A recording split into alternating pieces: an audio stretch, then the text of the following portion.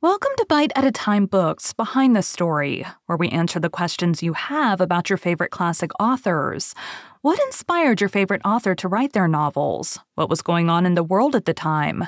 Follow along with us as we tell you what was happening in the world while your favorite authors wrote your favorite classics. My name is Bree Carlisle, and I love to read and wanted to share my passion with listeners like you. If you enjoy our show, be sure to follow us so you get all the new episodes. We would also love for you to drop us a rating on your favorite podcast platform and share our show with your friends. You can catch us on all the social medias at Bite at a Time Books. If you would also like to hear a story by the author we are currently featuring, check out the Bite at a Time Books podcast wherever you listen to podcasts.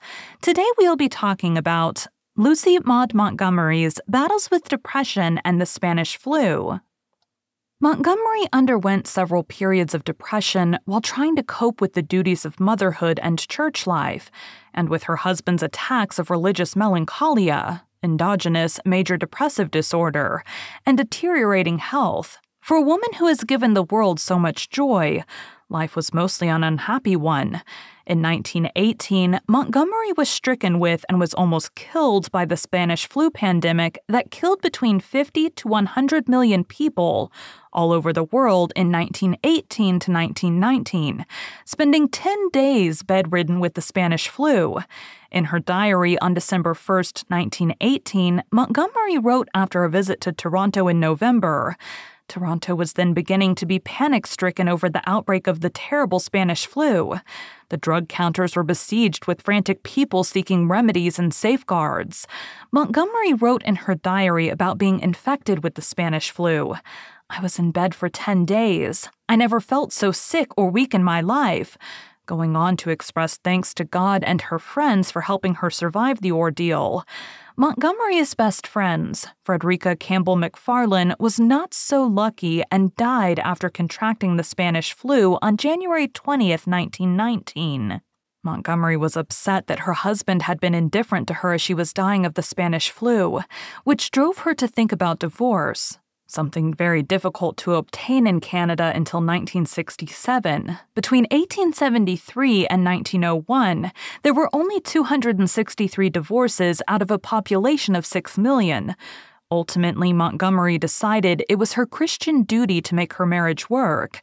After the First World War, a recurring character in Montgomery's journal that was to obsess her for the rest of her life was the Piper, who at first appeared as a heroic Highlander piper from Scotland, leading men into battle while playing traditional Highland tunes, but who turned out to be the Pied Piper of Hamelin, a trickster taking children away from their parents forever. The figure of the Piper reflected Montgomery's own disillusionment with World War I and her guilt at her ardent support for the war. To inspire men to volunteer for the war, a piper had marched through the center of Leaksdale daily for all 4 years of World War I, playing Highland war tunes which had given Montgomery the inspiration of the figure of the piper. The piper first appears in the Anne books in Rainbow Valley, 1919, inspiring the future-grown children of Glen Street Mary with this courage. In Rilla of Ingleside, 1921, the piper returns as a more sinister figure, inspiring Anne's son Walter to enlist in the Canadian Expeditionary Force, while taking on the appearance and personality of the Pied Piper of Hamelin. The Reverend Ewan MacDonald, a good Calvinist who believed in predestination, had become convinced that he was not one of the elect chosen by God to go to heaven, leading him to spend hours depressed and staring into space.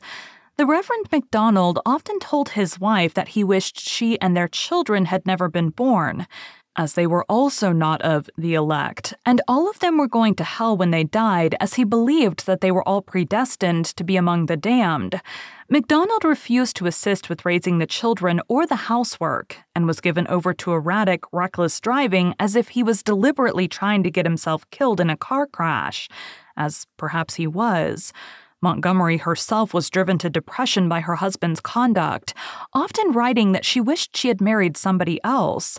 Montgomery wrote in her diary that she could not stand looking at her husband's face when he had that horrible imbecile expression on his face, as he stared blankly into space for hours. In February 1920, Montgomery wrote in her diary about having to deal with a letter from some pathetic 10-year-old in New York who implores me to send her my photo because she lies awake in her bed wondering what I look like.